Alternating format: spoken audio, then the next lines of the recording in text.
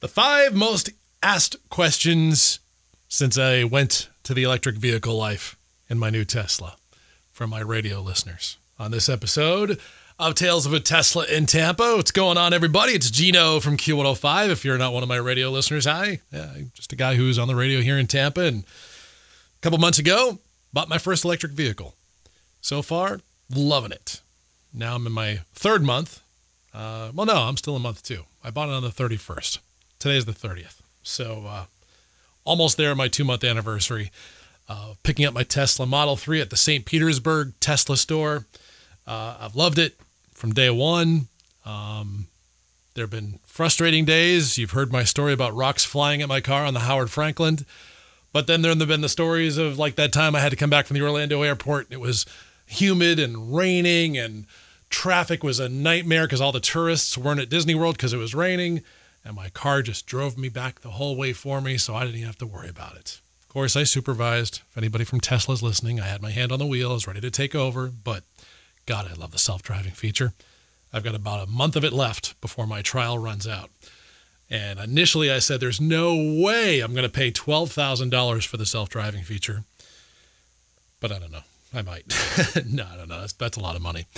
I just wish it came with the car, but I understand why it doesn't. For those of you who are unaware, when you buy a new Tesla, if you use one of those promotional codes, like the one I have on my blog, you get free supercharging, but you also get 3 months of self-driving for free.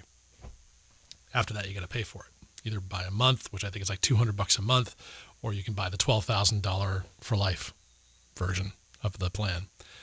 I don't think I'm going to do it. I mean, there's enough self-driving capability with the Tesla that's free.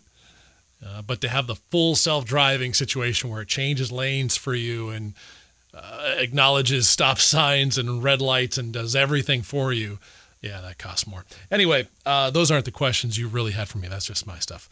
Today, we're going to tackle 5 questions from listeners to my radio show, from social media, and those who've actually called the show and talked to me about the new Tesla. And I'm going to answer each one of them today. The first one is the most asked question. It's not from any one specific person. It's just the one I get constantly, and it's always, everything always comes back to one thing: money. Everyone's asking, how much does it cost to fill up at a Wawa? Have you saved any money? What's your electric bill like? Is it really worth it? You know, it's like, is it, for the longest time, electric cars were so much more expensive than gas cars. And now that gap is very minimal, and sometimes I think you could find that owning an electric vehicle is going to cost you less money over time than a gas-powered car. Where do I stand with the whole money situation, the whole thing? I'm a unique situation with my Tesla. I don't have a way to charge at home. If my buying the Tesla was all about saving money, it would have been done, because I have a home charger. Because if you charge your vehicle at home, you pay a lot less than what I pay when I go to these superchargers. If you're new to the podcast, I don't have a charging availability here at my place. I have to take it to one of the Wawas or plug into a public outlet. It hasn't been a problem. It's something I do once or twice a week. Gives me like 10 or 15 minutes to chill out, have a coffee, have a sub. I love the Italian sub at Wawa. Really hasn't been a thing. It's turned out to be a thing that I actually enjoy doing. I thought it'd be my biggest pet peeve about owning a Tesla was having to stop for 15 minutes, to charge up, as opposed to pumping gas for 3 or 4 minutes. It's turned out to be something I really like. It forces you to just have some chill out time, some relax time, and you can check your emails and go through social media or what have you. It's how I came up with the idea of doing this podcast, was when I was just relaxing, while the car was charging. So anyway, I'm a bad guy to ask in terms of the money situation. How much does it cost me? Well, here's the thing. My buddy from New Jersey who came down to visit me also bought a Tesla after seeing mine and hanging out in mine for 2 or 3 days. He had the same reaction I did. When I was in Las Vegas, my buddy rented a Tesla at this concert festival I went to, and about a week later when I got back to Florida, I owned a Tesla. I had to have one. I loved it. My buddy in New Jersey was the same way. He came down to Miami for the weekend, so I went down to hang out with him. He was in the car for 2 days. He went back to New Jersey and he bought one. This is what happens with the Tesla thing. Everybody has all these preconceived notions of what a Tesla is. They see the stupid news stories like of a car fire, like, oh yes, Teslas constantly are catching on fire all the time. You see it all. No, you don't. It's TV making you scared. It's what TV does. TV news makes their living by scaring you, whether it's the cable TV channels that try to make you scared about politics or the local TV news, trying to tell you how Uber is so terrible. Remember when Uber became a thing? All you would hear about is if there was a bad Uber experience, like somebody attacked an Uber driver or whatever. You never hear about how Uber has stopped drunk driving, on a pretty big scale or anything like that. TV news, this is what they do, man. They have to focus on the negative. Otherwise, it's not really their fault. You'll stop watching. They see it in research time and time again. If they don't scare you, if they don't make you feel like, you're indebted to them to find out all of what's really going on, then you won't watch. And they can't sell ads. It's how TV works. They try to scare you, whether it's the so-called news channels on cable television that spin the news the way you want to hear it so it matches your political views, or if it's the local TV news that tries to scare you about these car fires on Teslas. Oh my God, they couldn't put it out. Yeah, when's the last time you saw one? Exactly. So anyway, I'm getting off track. Where was I here? Okay, talking about the money of the situation. So anyway, my buddy in New Jersey, since he bought a Tesla, he used my referral link, which I ask you to use. If you end up buying a Tesla, please just use my link on my blog. It will not cost you anymore. In fact, it'll get you free supercharging. It'll get you that free 3 months of the trial of the self-driving feature. And I'll also get some free charging out of it. I don't put any ads on this podcast. I don't know if Podbean does, and I don't put any ads on my blog. I don't know if WordPress does, but I don't put any ads on here. I just ask you if you are enjoying this podcast, if you found it useful, the information I'm going to bring to you over the next few years while I do this, great. Just please use that referral link on my blog, Tales of a Tesla in Tampa.wordpress.com. You'll find the referral link there. But anyway, since my buddy in New Jersey bought a car and used my link, I really haven't had to pay for charging. Or essentially what gas would cost me. I've got, I think it's like 4,000 free miles before I'm going to have to pay for my own charging. So I really can't answer the money question much. I will tell you that what I hear from people charging at a Wawa here in the Tampa area from like 0 to 100, which no one does because you don't pull into Wawa with 0%, just like you wouldn't pull into Wawa on empty with a gas car. You'll generally want to keep it to at least 20% before you really start to, panic about getting low on charge. But, like to go from 20 to 80%, I would guess probably costs about $10 or $15. That's just a guess. But I know they charge it by kilowatt hour, which isn't going to mean much to you until you're an electronic vehicle driver. It's still new to me, so I'm not even sure myself. But my best guess is to do a quote-unquote fill-up at Wawa costs about $10 to $15 if you're low on charge. So the cost, obviously you're going to pay a lot less money with an electric vehicle. You may pay more at the upfront price when you're buying the car. I think a comparable vehicle to my Tesla with a gas engine would probably cost maybe $5,000 or $10,000 less. I don't know. I got a really good deal. I got it for under $40,000, which to me I think is insanely, an insanely good price. If you get your car in the next 48 hours, you can get one for $27,500 after the government rebate. That ends, by the way, January 1st. So anyway, long-winded answer to the money question. I'm a bad guy to ask. After I've owned this thing for a while, I'll let you know. Question or point 2 from Michael Sorrell. How long before it catches on fire? Oh, my God. Here we go again. I've already done this rant. Listen, car fires, whether you drive an electric vehicle or a gasoline-powered vehicle, car fires are bad. Okay? Does it happen often? No. Has your vehicle caught fire? Probably not. Have you seen a car fire? Probably at one point. Was it a Tesla? Probably not. But, again, TV news loves to scare you because they know you'll eat it up. And if there is a car fire with a Tesla, better believe that's the headline news. But if a Tesla helps you avoid an accident with a self-driving feature and it corrects you because you lost your attention for a second, or if a Tesla saves a family $300 in gas, does that make the news? No, it's not a sexy headline. So yes, my car has never caught on fire.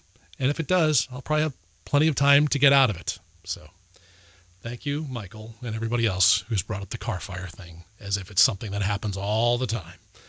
All right, David Rorich, how do you fit in a Tesla? I am 6'4". I'm a big boy. I fit in it great.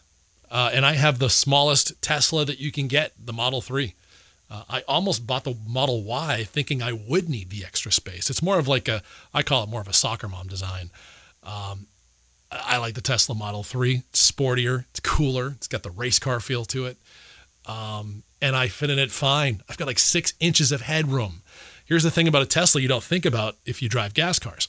With a gas car, you got all this stuff under your car, all these levers and gears and what have you. The Tesla is a computer with a battery and wheels. That's pretty much all they are.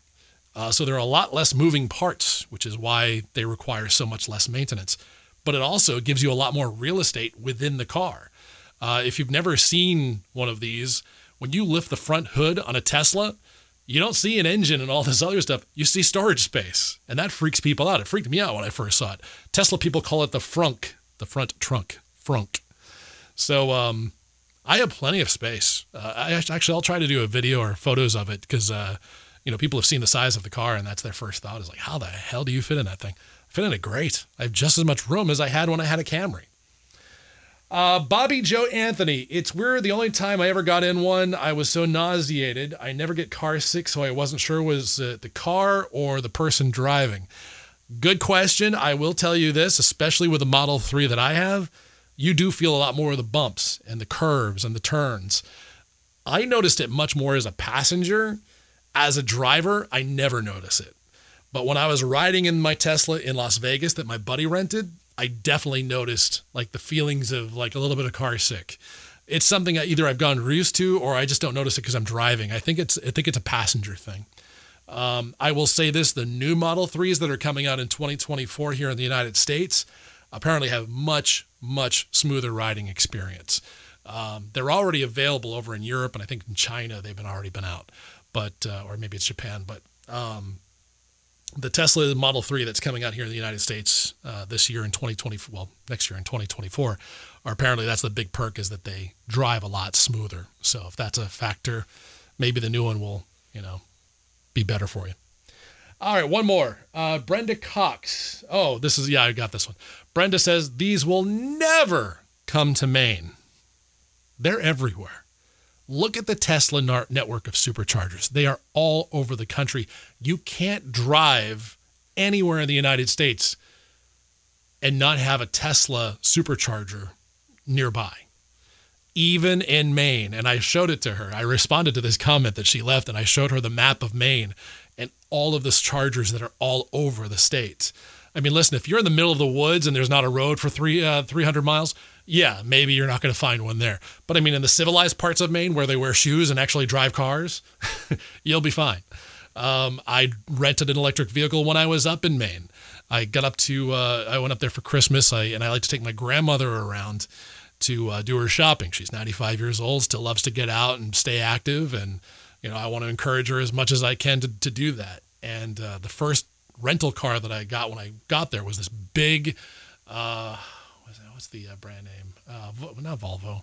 I can't remember it, but it was a big giant, like kind of SUV kind of vibe to it.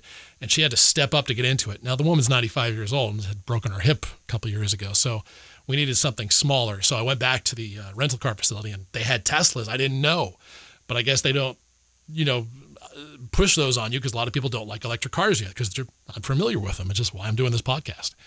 So anyway, we got a Tesla. Got to show my grandmother the kind of car I have here in Florida because we got the exact same model that I have here in Florida as the one I had up in Portland when I was visiting up in Maine. And got to show her the self-driving feature. She was able to get in and out easily. But I had no problem finding places to charge up. There were plenty in the Portland area. Plus, I could just charge it overnight in my grandmother's garage. All you need is a standard electric plug. You don't need to have the installed level 2 or level 3 chargers that you hear people talking about. You can, and it'll charge faster. But as long as you have an electrical outlet somewhere near where you park, that's all you need. And that's what shocked me about Teslas. I thought you had to have the specialized power supply or something. So, yeah, hopefully me answering these questions for you guys is going to make you a little more knowledge on the whole Tesla thing. Because, listen, 3 months ago, I knew none of this stuff. 3 months ago, owning an electric vehicle wasn't even in my thoughts. I wanted to someday, but I didn't think that, it would be cost effective. I thought they were way more expensive than they actually are.